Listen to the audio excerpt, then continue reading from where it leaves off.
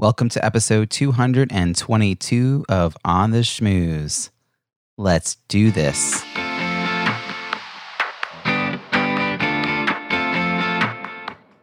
Welcome to On the Schmooze, the podcast that highlights talented people from different fields, explores how they built strong networks, and overcame challenges on their way to becoming successful leaders. Now here's your host, Robbie Samuels. Have you ever had one of those days when you feel like you're just running from one task to another and you can't step back to appreciate the big picture behind all this busyness? That's what my life has been like a lot of the time in recent months, but that started to change. The difference now is that my community is regularly reaching out to let me know how my work is positively impacting their lives. As a content creator and an educator, this is incredibly meaningful to hear and inspires me to keep putting out quality content and making myself available for pro bono Q&A sessions. Often, these notes of thanks come via email as a reply to my weekly missive. Sometimes they arrive as a note with the LinkedIn connection request from someone who attended an event where I produced and or emceed and or presented. Rarely, but incredibly, they come in the mail with a box of brownies, fudge, or a Starbucks gift card. For a long time, these were happenstance and unsolicited.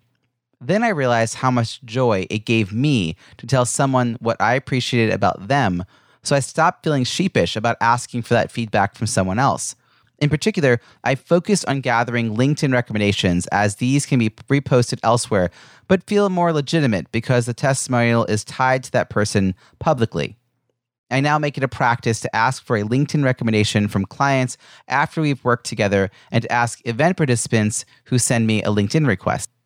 If someone sends me a nice reply via email, I'll copy and paste that message text into a LinkedIn recommendation request to make it incredibly easy for them to follow through.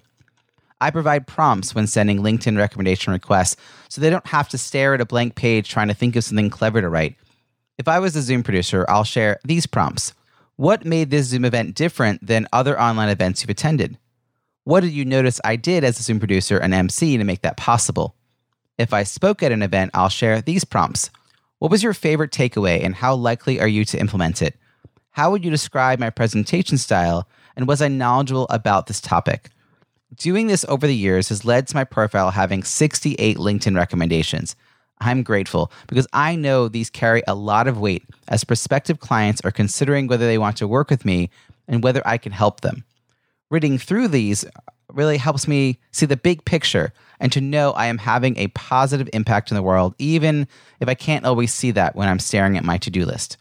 Your challenge for this week: draft a template to send someone when asking for a LinkedIn recommendation. This should be easy to personalize with specifics such as how you know each other and what skill or experience you'd like them to write about in particular. Include a couple of prompts that would help them write a sentence or two. Now, send that request to 10 people this week, and then write 10 LinkedIn recommendations for people who've had a positive impact on your world. What better way to show your gratitude during the week of U.S. Thanksgiving? Try this and let me know how it goes. Now, on to this week's interview. Today's guest has a passion for creating and sustaining successful business cultures. She believes that by having a committed and passionate workforce, your organization will create a better world. She began her education with a BA in psychology and a pledge to deliberately learn about human behavior every day. She took a deep left turn and received an MBA in accounting and spent decades learning about how businesses function. With these two areas of expertise, employee engagement and culture building were a perfect fit. She's also earned the title of Certified Laughter Leader Expert by studying the research and science of laughter and humor. A research nerd, she piloted a podcast called Business the Care and spoke with over 60 C-suite leaders, including franchisors, about their effective cultures. It was these inquiries that led to her newest book titled Catalysts of Culture: How Visionary Leaders Activate the Employee Experience. Please join me in welcoming Julie Ann Sullivan. And the crowd goes wild. Yay! Julianne, thank you so much for joining us from your home in Pittsburgh, Pennsylvania. I'm so pleased that you're here. And as you know, the show is about leadership and building strong networks. So how do you define leadership? And when did you realize you had the skills to lead? Leadership has lots of parts, right? As you know, it's not just you're a leader equals just this. So I look as leaderships as seers, thinkers, explorers, and listeners. And what I mean by that is a really great leader can see aspects of a person that they may not even see themselves. And what I mean about thinker is they realize that they have to be open to new ideas. And what I mean about explorer is the best leaders are lifelong learners, and they want that for their entire organization too. And in the real world and the new millennium we are in, it's not just learning about your job, it's everyone learning about who they are as human beings on this planet. And that is becoming more and more important all the time. And listener, all the great leaders that I interviewed, they understand that active listening and how to do that. That's a whole separate show. Is really important to be that listener. It's the cornerstone of communication. It's not speaking, it's listening. And above all, great leaders are authentic. They're real. They don't have all the answers. They know that, and they're willing to express that. I say the new sexy word for leadership is vulnerability. And I say, bring it on. That's great. I love it. Oh, and so you asked me when I realized that I could be a great leader. I'd have to say it was when I was elected to a school board. And that was one of the greatest experiences in my life, because you worked with a group. It wasn't like I make a decision and you do this, right? And we were very different people, all of us. And I was thinking for a school district, right? So I wasn't thinking for just my little unit, whatever that unit might be. I had to have a broader viewpoint. And I think great leaders have to do that as well. So my experience as a school board member taught me so much and made me much richer in my abilities to function in a human being in the universe. All right, I want to tease some of this out. You gave us a lot to think about. So, seekers, thinkers, explorers, and learners. Listeners. I was actually trying to figure out whether there was an acronym to pull all that together. Not that one. As I was saying, I was like, lest. Can we add another E? Stell. It could be Stella with one L. Because we have authentic. Yeah, I think that'd be great. Well, and least of which they could be at least these things, right? Yeah. This is great. So thank you for giving us examples of all of that. And as you said, it's a multifaceted answer, because the role of leader is not one thing. I totally agree with you. I've been doing this show now for several years, and I asked this question from the very start, and it's been so interesting, that there's rarely exactly the same answer. It's really broad, and it's often positioned from where that person is in the universe and what they've experienced, both in their own leadership and how they've experienced leadership of others, which is why I love the second part of this question that you started diving into. How old were you when you got a chance to be on this school board? In my 40s. All right, then I'm going to ask you to dig back a couple of decades. Then I want to know, before that moment, when you started to get an inkling about leadership. And we, when we were kids, we didn't call it leadership per se. Right. Others might have noticed that potential in us and maybe gave us opportunities, or maybe we ran for an office, or maybe we were just the ones who sort of organized the kids in the playground. How did you fit into all of that? Well, actually, the way I got into that was there was another woman on the school board, and she didn't want to run again, and she wanted me to take her place. And I said, okay, but I don't, you're going to have to get the forms filled out. I don't want to, I don't want to do any of the nitty gritty, but I will run for office. So, and I had a really good friend of mine say, "Are you insane? Like, you get your feelings hurt all the time. How are you going to be on a school board?" And my answer was, what doesn't kill you makes you stronger. So I'm going for it. So it was a personal challenge for me to do this. So prior to that, had you had other opportunities before this moment to have a leadership role? Not really. I don't think. I'm trying to think back, because when I worked, I was on a team, but I was never really a manager or a supervisor or. What about people that you looked up to when you were younger? Did you have good examples of leadership in your life? Yes, my mom was the best, just for leading her life. And I did work for some people that were just phenomenal, certainly. And so they were great leaders, besides leaders in the world, right? I've always been a reader and a searcher and a seeker. So there's been plenty of people that I want to emulate. Mm-hmm. And I still do that. Yeah. So this experience in your 40s, how has it transformed who you became? Like, it sounds like there's no going back for you now. Oh, absolutely. I learned two really great characteristics that I added into my life very well. One was this listening, being able to listen to somebody who had a completely different point of view. I will tell you that on that board, every single person on the board I was on, even though some had stronger agendas than others, some personal ones, we all changed our mind at least once while I was there because we listened. Mm. So that was really good. And the other was patience, because anyone listening who's had anything to do with any governmental whatever, it's slow as molasses. And I've never been slow. I've always want it done now, right? But that was a good lesson to learn, because life doesn't move at my bullet train speed. Plus, it really helped me have better relationships, because, as you know, Robbie, relationships build over time.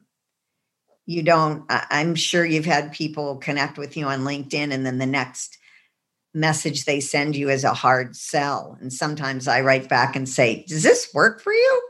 Because like I don't even know you. Why would I do business with you? I'm always curious about that myself. And I think it's a numbers game, probably, because those same people are probably using automated something or others. Yes. So like I say, every once in a while, I just get fed up and I go, "Does this work for you?" Yeah. It's like the old days with telemarketers calling at dinner time. Yeah. Except now it's in our LinkedIn inbox. Well, It sounds like this was a real turning point for you. And, is it after this point that you started also working on your own business stuff, or? Yeah, I was just saying, wow, you're psychic. I was just going to say, it really helped me be a better entrepreneur, right? Because I listened more. It wasn't about, "Hi, Robbie, this is what I do." It was, "Hi, Robbie, what do you do?" And listen to, how can I help you? Or maybe I know someone else who can help you, being more magnanimous, I guess. In truly wanting to help another individual by having them connect with someone or whatever, as opposed to always putting yourself first.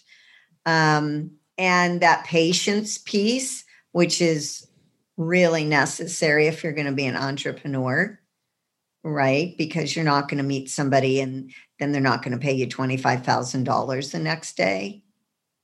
Yeah. Not going to happen. So did you have a more traditional kind of career path up to a point and then go off on your own? Yes. As you said, I started off in psychology. I made a left turn into accounting and finance and did that for many, many years. And then I didn't want to learn any more about it. And that's when I knew I had to quit, because you got to keep learning. I don't care what you do. You got to there's always something to learn. And that's how I started being an entrepreneur, because basically I woke up one day and say, "Ooh, I want to be a professional speaker." And I didn't have any idea what that meant, but I knew I was good at it. So that's the direction I wanted to go in. And that journey's been, oh my goodness, there's been so many tributaries to that river. And one of the first actions I took was to join the National Speakers Association. And, that set me on a path of, oh, there's a lot more here than I think. I was just going to ask you if that was one of your earlier things, because I left my career at the end of 2014 and I'd already been speaking for 5 years. Yeah. By that point, but now I was like, well, this is what I'm going to do. So the next month I joined NSA, and we'll put a link in the show notes for folks who want to learn more about the National Speakers Association. But I do think it opens your eyes to the wide range and diversity of how people approach speaking and what that could look like. It doesn't have to just be big keynoters, which is what we visualize, but there's so many ways. Well, there's so much more. And I was just talking to another friend of mine who's in NSA the other day, and we were saying, for people who only focused on keynotes, right now is a really tough time for them, where the rest of us, or whatever the rest of us are, that had online courses and webinars and, coaching, and it's a little easier right now, right? Because we were already doing many different activities within our career.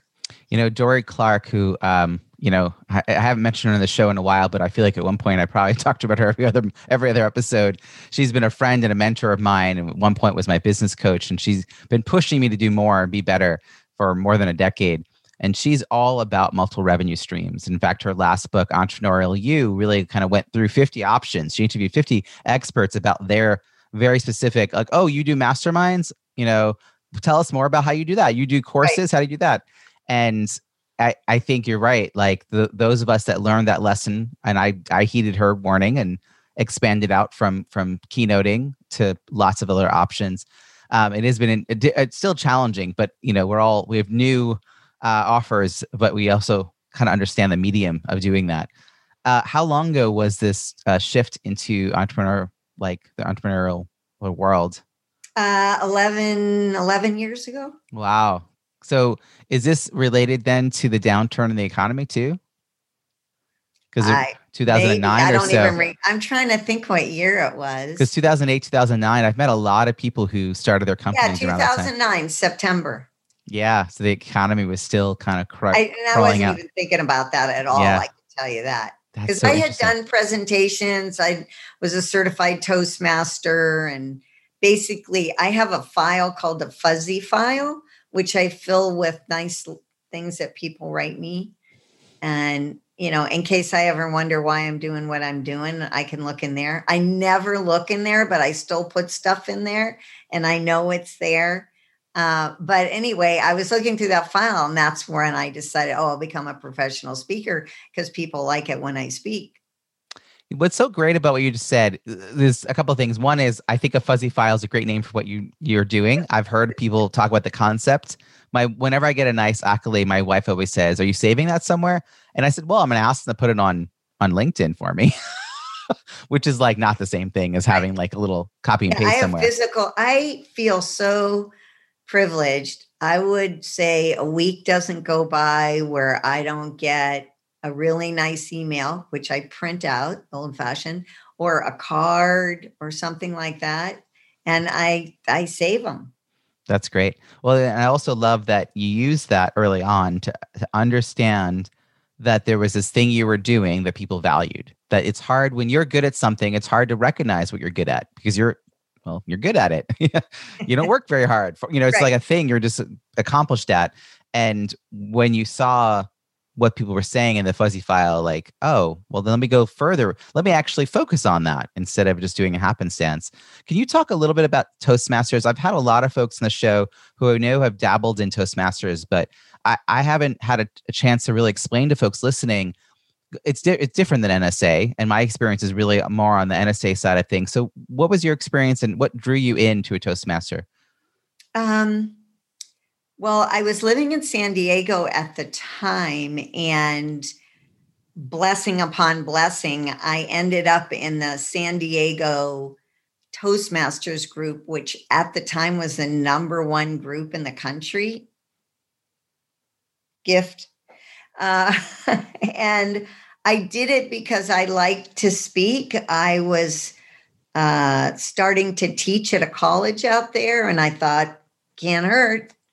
And anyway, how you walk in a room with a group and you're just like, yep, this is where I belong, or no, I'm not doing this. So it was an immediate connection. And at the time, I can't tell you what Toastmasters is like now, but I'm sure this part is still there.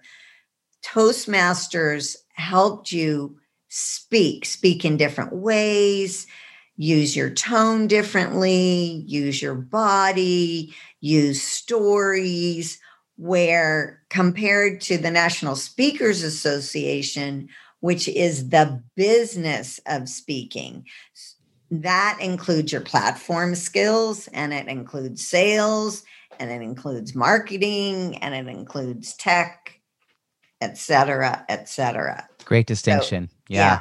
When I was in high school, I started speaking. My earliest public talk was when I was 15 in front of a group of legislators.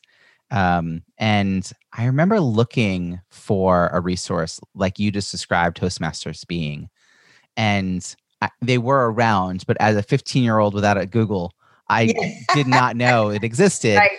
But in college, I remember looking again in college. I had a natural sense around how to do it, but I had never been trained. And at that time, I just thought, if I had gotten access, I think, for those who dedicate themselves to it, obviously you get better by doing. And what I love is that you have a space to keep showing up and practicing and getting also feedback, and also learning how to give gentle feedback, constructive feedback. Yes, and that's an art in itself. Plus, you have somebody counting your ums and ahs, and they give you, you have a chance to speak extemporaneously, and that's very useful. I later took improv classes, which really helped my speaking as well. So interesting that you brought up improv. I've been thinking a lot about improv since the pandemic because I've been doing a lot more emceeing. And emceeing, or I've been doing office hours that were just like an hour of Q&A. Like, throw me a question, let's just go. And improv has become such a big part of how I manage that. So great skill to have. I've heard professional speakers talk about improv and also stand-up comedy being the two outside the box ways of learning how to do your craft better. So interesting that you took some improv classes. I took 2 of them. They were great. They were so much fun.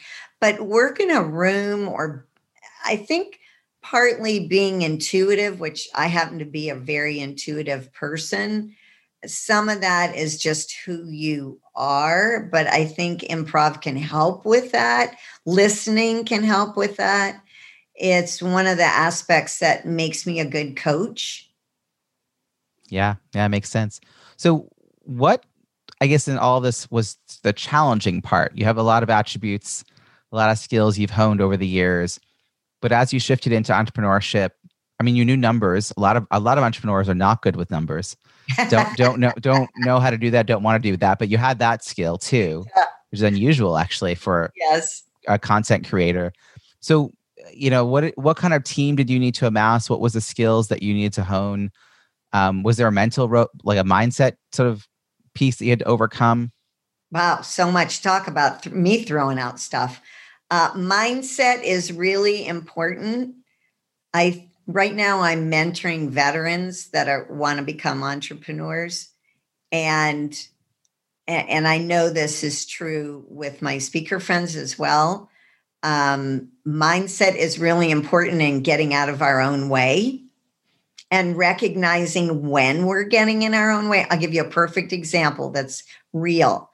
I have a book I wrote 15 years ago, and I want to have it come out again. And I found someone finally after years to do some sketches to put with the book. And I just put the kibosh on it this week because it's just a squirrel moment. I have some other projects I tell me I need to get done because they're this close, little, really, really close, but I haven't gotten them done. And this is just a way to avoid. And I realize that. I mean, if I want to bring it back out, if I bring it back out at another time, it's not going to make a difference. And so so it's knowing that, getting in our own way. And that might be getting on Facebook in the middle of the day and somebody has a video and then you watch that video and then it goes to something else. Thousands of squirrel moments all the time. So I would say getting out of your own way is one that's really important. And my other challenge was, what do I do well? And I think this is true for everyone. And what don't I do well? And how can I let that go? Or what don't I like to do? And how can I let that go and have someone else do it who loves to do that or who does it better? For instance, when I had my podcast, I did not edit it. I didn't want to know how to edit it. I didn't even want to learn. So I always had someone else produce it because I didn't want to take the time at all. Yeah. I think it's very important to know what you do well and what you don't, and let it go and be okay with that. Sometimes you have to try a few different people that fit in what they do and how you get along. Solopreneurs aren't really solopreneurs, right? You have somebody who's doing graphics for you, or you have somebody that's doing your social media, or you have somebody that's doing something else, and you have a relationship with that person. They can't just do a good job. You have to listen to one another. Kind of like when I get my hair cut. I tell my hairdresser, I've been going to her for over 20 years. I kind of want this. And then I let her do her thing. Right? Because she's an expert at that. I'm not. I was just looking over my shoulder because I was looking for a book, and I just recently read this book that was all about getting to done. And I like that. And, is that the title? No, it's a subtitle. Good title. It is a subtitle. And what I loved about it, he talks in there, and I was trying to think of the exact wording because there's a distinction in my mind between you thinking about relaunching or, updating and then launching this book from 15 years ago versus randomly surfing Facebook. On some level, the randomly searching Facebook is, a time suck, but it's a noble obstacle, I think is what they call it. So your book being redone was a noble obstacle. And it's a lot. Good. It sounds worthy. Right. Exactly. And that's why I was very excited this week and patting myself on the back, if you will, that I wrote the person who's going to do the sketches and said, I'm going to come back to you. This is something I want to do. I'm very happy that I finally found you as the perfect person to do this. But this is just a distraction for me that I don't need right now. Yeah, I think those noble obstacles are a lot harder to identify. And when you notice it and you take the action to push it out of the way, that is a huge win because that means you're saying yes to the other things that you really need to get done that you're, like you said, you're so close to finishing. I really appreciate also, Julianne, what you were saying about knowing what is yours and what you need to delegate or let go of in some other way. And the editing of the podcast is also true for me. I actually just got interviewed on a podcast that my editor is doing right now about how you use podcasting for marketing. And I found him 5 years ago, and I wouldn't have moved forward with the project without having found the right person, because I did edit one episode just for giggles, I guess. And because I wanted to kind of share an episode to let people know, like, give me some feedback. I never aired it. But it was a good lesson for me to really quickly say, this isn't how I want to spend my time, even if I could learn it. This is really interesting. I want to shift us over a little bit into the sort of, obviously the topic is around networking, and it feels like relationships were a big part of your success in your business as well. So when you made this shift, though, it sounds like you were coming from very different world to the world you morphed into. Were you able to carry over some of those relationships? Did some of those people help you, or like, how did you make the new connections if they didn't? Yeah, no, my accounting world did not help me. Yeah, not really. School board more, because when I started speaking to school districts because that's where I had connections. Very cool. But not really my accounting world. Everyone always said, "Oh, you should be marketing to accountants," and that just never worked for me. I don't know. Maybe I don't like accountants that much. I don't. Spending But like that's time not there. true, because I've worked for some wonderful organizations. So I can't really say that. I don't know. Yeah, that didn't really work for me. So I kind of had to start from scratch. And what I did here in Pittsburgh was I was a part of tons of different networking groups, and that were for all small business. So I started out there. And then at some point I grew out of those. I hung out with people in the National Speakers Association and got involved in the C-suite network. And between those two, I've made numerous quality relationships, either with those people or the people they introduced me to. Because that's how I think I got to you, was through Lori Guest, right? So, yeah. So when you were first getting started, though, you sought out some more, like, sounds like more local to you networking opportunities, and that you were physically kind of going to them. exactly. And that's dedication. And you made a commitment to fit that into your schedule and show And up on a I did a regular lot basis. of it. I remember once I went to BNI, which is not a good fit for me, but at least I went to be able to say, okay, that's not a good fit for me. Mm-hmm. And some of these other ones, there's a woman in town named Beth Caldwell. She is the super local networker for women in business. And I probably went to her events for 3 or 4 years and made some great relationships there that continue. But then that wasn't a good fit anymore. And one of my business coaches, Lois Kramer, she's the one who gave me that sentence, "It's not a good fit," because it's not personal. Beth Caldwell still runs great organization. It's just not a good fit for me right now. Right? Yeah. Yeah. I think as you grow and adapt your work, it's important to grow and adapt your network, and also keep looking back, because sometimes you're surprised by who in your history ends up being a resource or someone who can introduce you to someone else. It sounds like the moment we started with, which was the time you spent on the school board, ended up being a pivotal moment for this story as well, because it introduced you to people outside your sector, outside your industry, and who were also community leaders. I mean, the kind of people who step up to join a school board are quality people in their own right, who care deeply, right? So it was Right. a kind of a very selective group, self-selective group of people. And then from there, you were able to sort of fan out to all their networks and make connections. I was also being on the school board for that school district. I was on a school board for the local tech school that was fed by and sponsored by all the school districts in that county.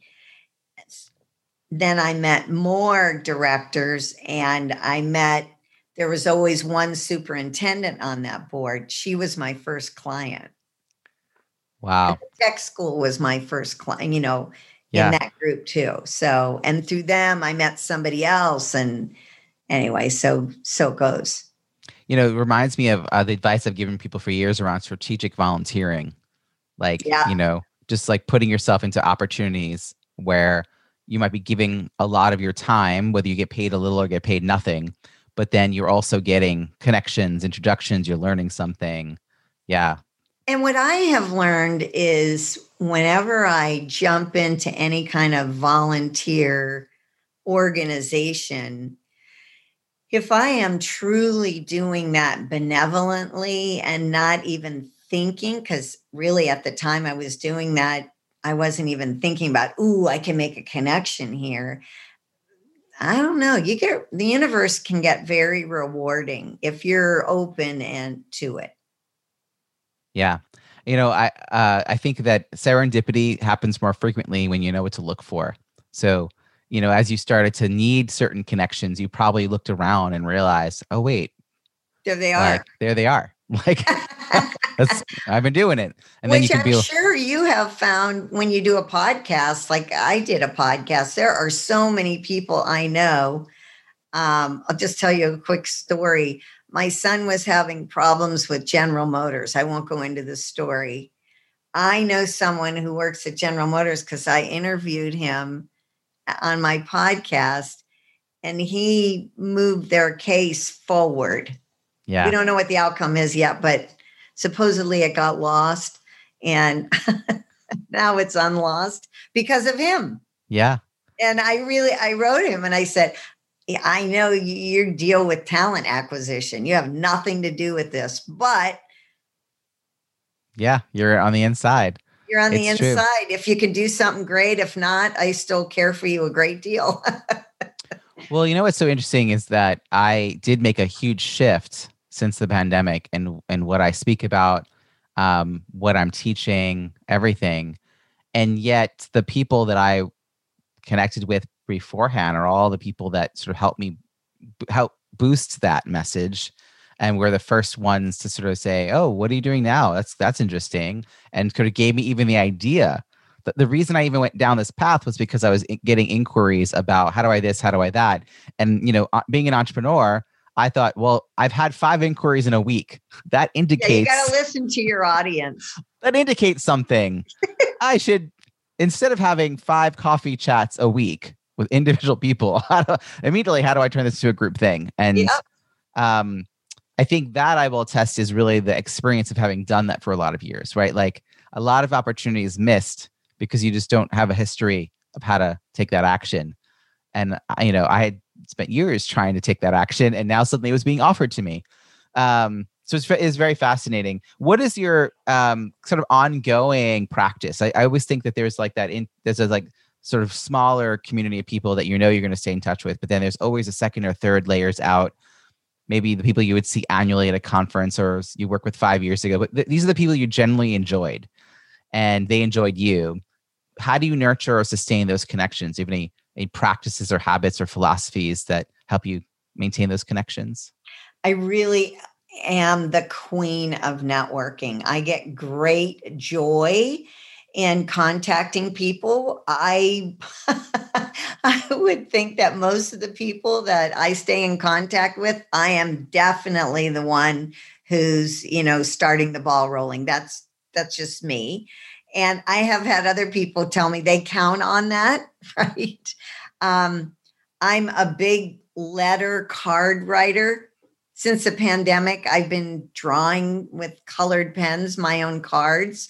Granted, they look like a 4th grader did them, but people still appreciate it anyway, right? So I've been doing a lot of those. And I actually just started a long celebration of my birthday. And I've sent out invitations to people to have Zoom meetings with me, people I haven't talked to in a while.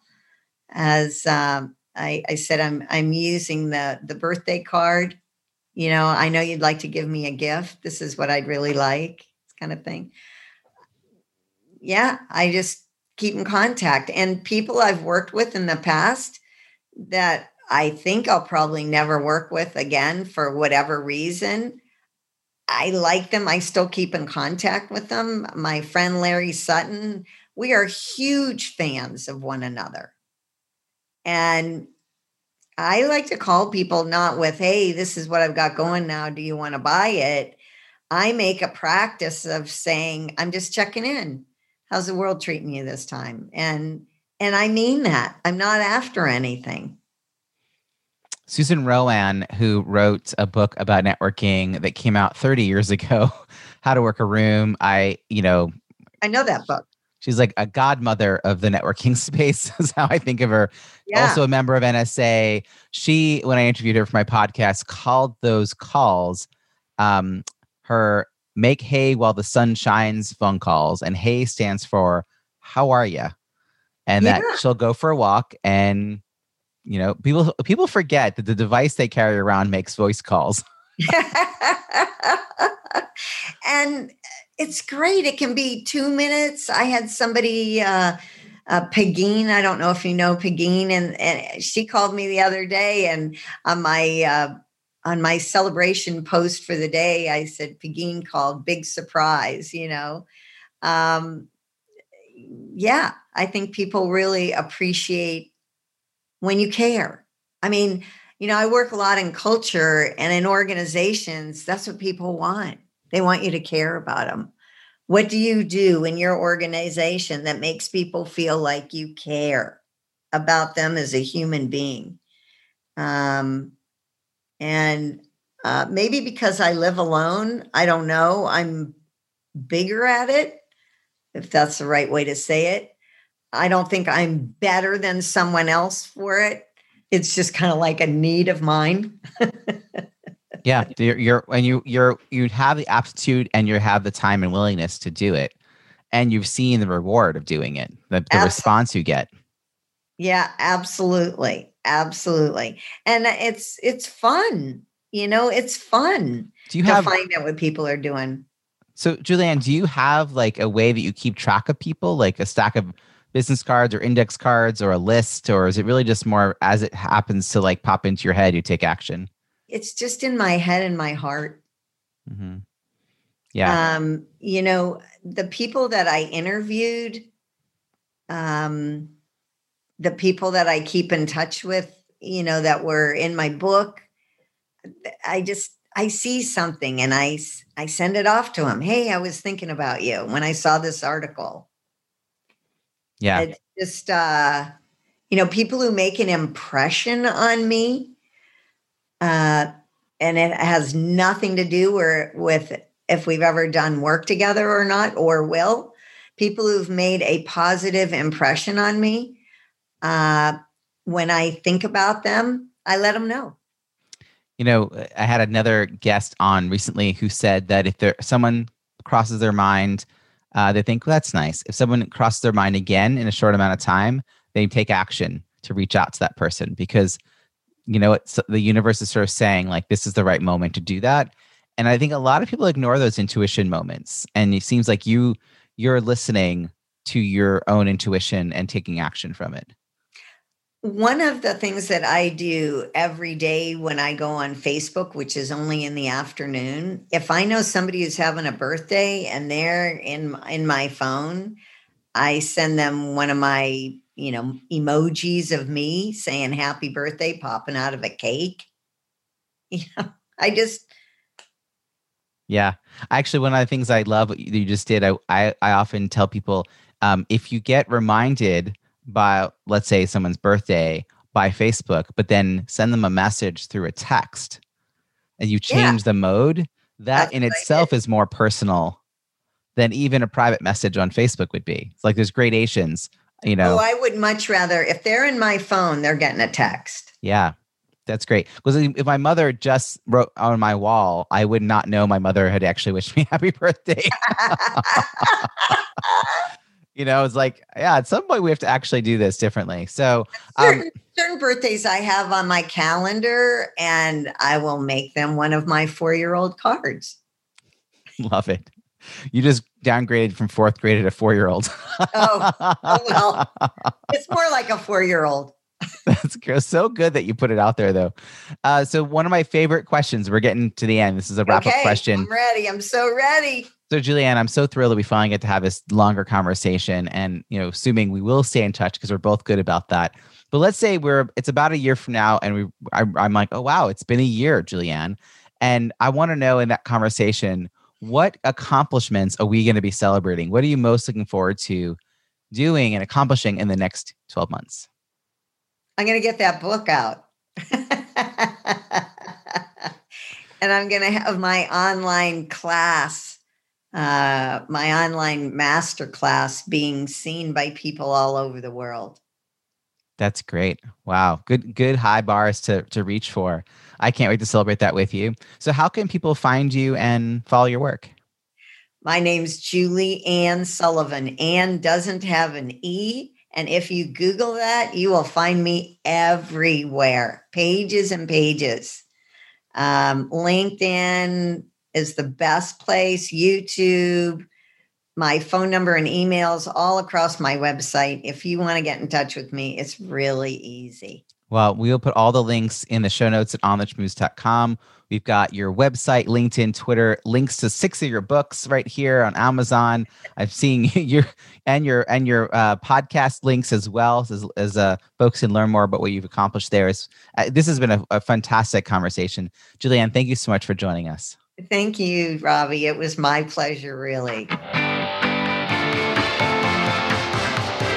I hope you enjoyed that interview with Julianne. Such a pleasure to speak with her and learn about her leadership journey. What is your key takeaway from our conversation? Something you'll put into action this week that you'll benefit from for years to come. Share what resonated with you in the show notes at ontheschmooze.com. Look for episode 222. That's also where you'll find all the links and resources from today's show, as well as over 200 archived episodes on this Pinterest-inspired page. Reach out and let me know which are your favorite interviews. Would you be willing to write me a LinkedIn recommendation? Thank you. Send me a LinkedIn connection request, linkedin.com/in/Robbie Samuels, or send me a note if we're already connected. Here's a recent recommendation that I received. This is from the ATD Southern Connecticut chapter engaged Robbie as the producer for our virtual conference, Learning in the New World of Work. This was our first virtual conference, and Robbie was key to its success. He provided operational support, project management, and understood what needed to happen in order to avoid problems and keep everything running smoothly. He then went beyond our expectations of event planning and being a producer of the event. Robbie kept the team strategically focused on key milestones so that we understood and could plan for all of the contingencies and actions necessary for a successful conference. Finally, Robbie was very easy to work with. He communicates clearly and with an excellent touch. We always trusted that he would make the right decisions and deliver everything necessary for a successful conference. He was great. Thank you so much, Ross. This was a testimonial from Ross Tartell, PhD, conference co-organizer, and past president of the Association of Talent and Development, Southern Connecticut chapter. Such a joy working with them. If you enjoyed this episode with Julianne, please share it with your friends and don't forget to subscribe for free so you don't miss next week's show. Are you a fan? That's awesome. I'd love to read your review on Apple Podcasts. It's easy to find our page at itunes.ontheschmooze.com. Thank you in advance and look forward to connecting again next week when I'll be interviewing another talent professional who's achieved success in their field or industry. I'll ask probing questions to get them to share untold stories about their leadership journey and how they built and sustained their professional network. Until then, have an awesome week.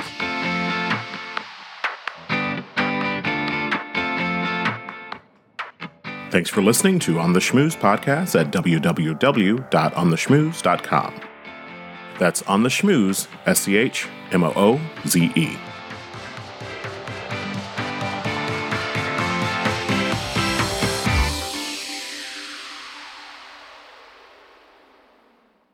This podcast is heard along the Marketing Podcast Network. For more great marketing podcasts, visit marketingpodcasts.net.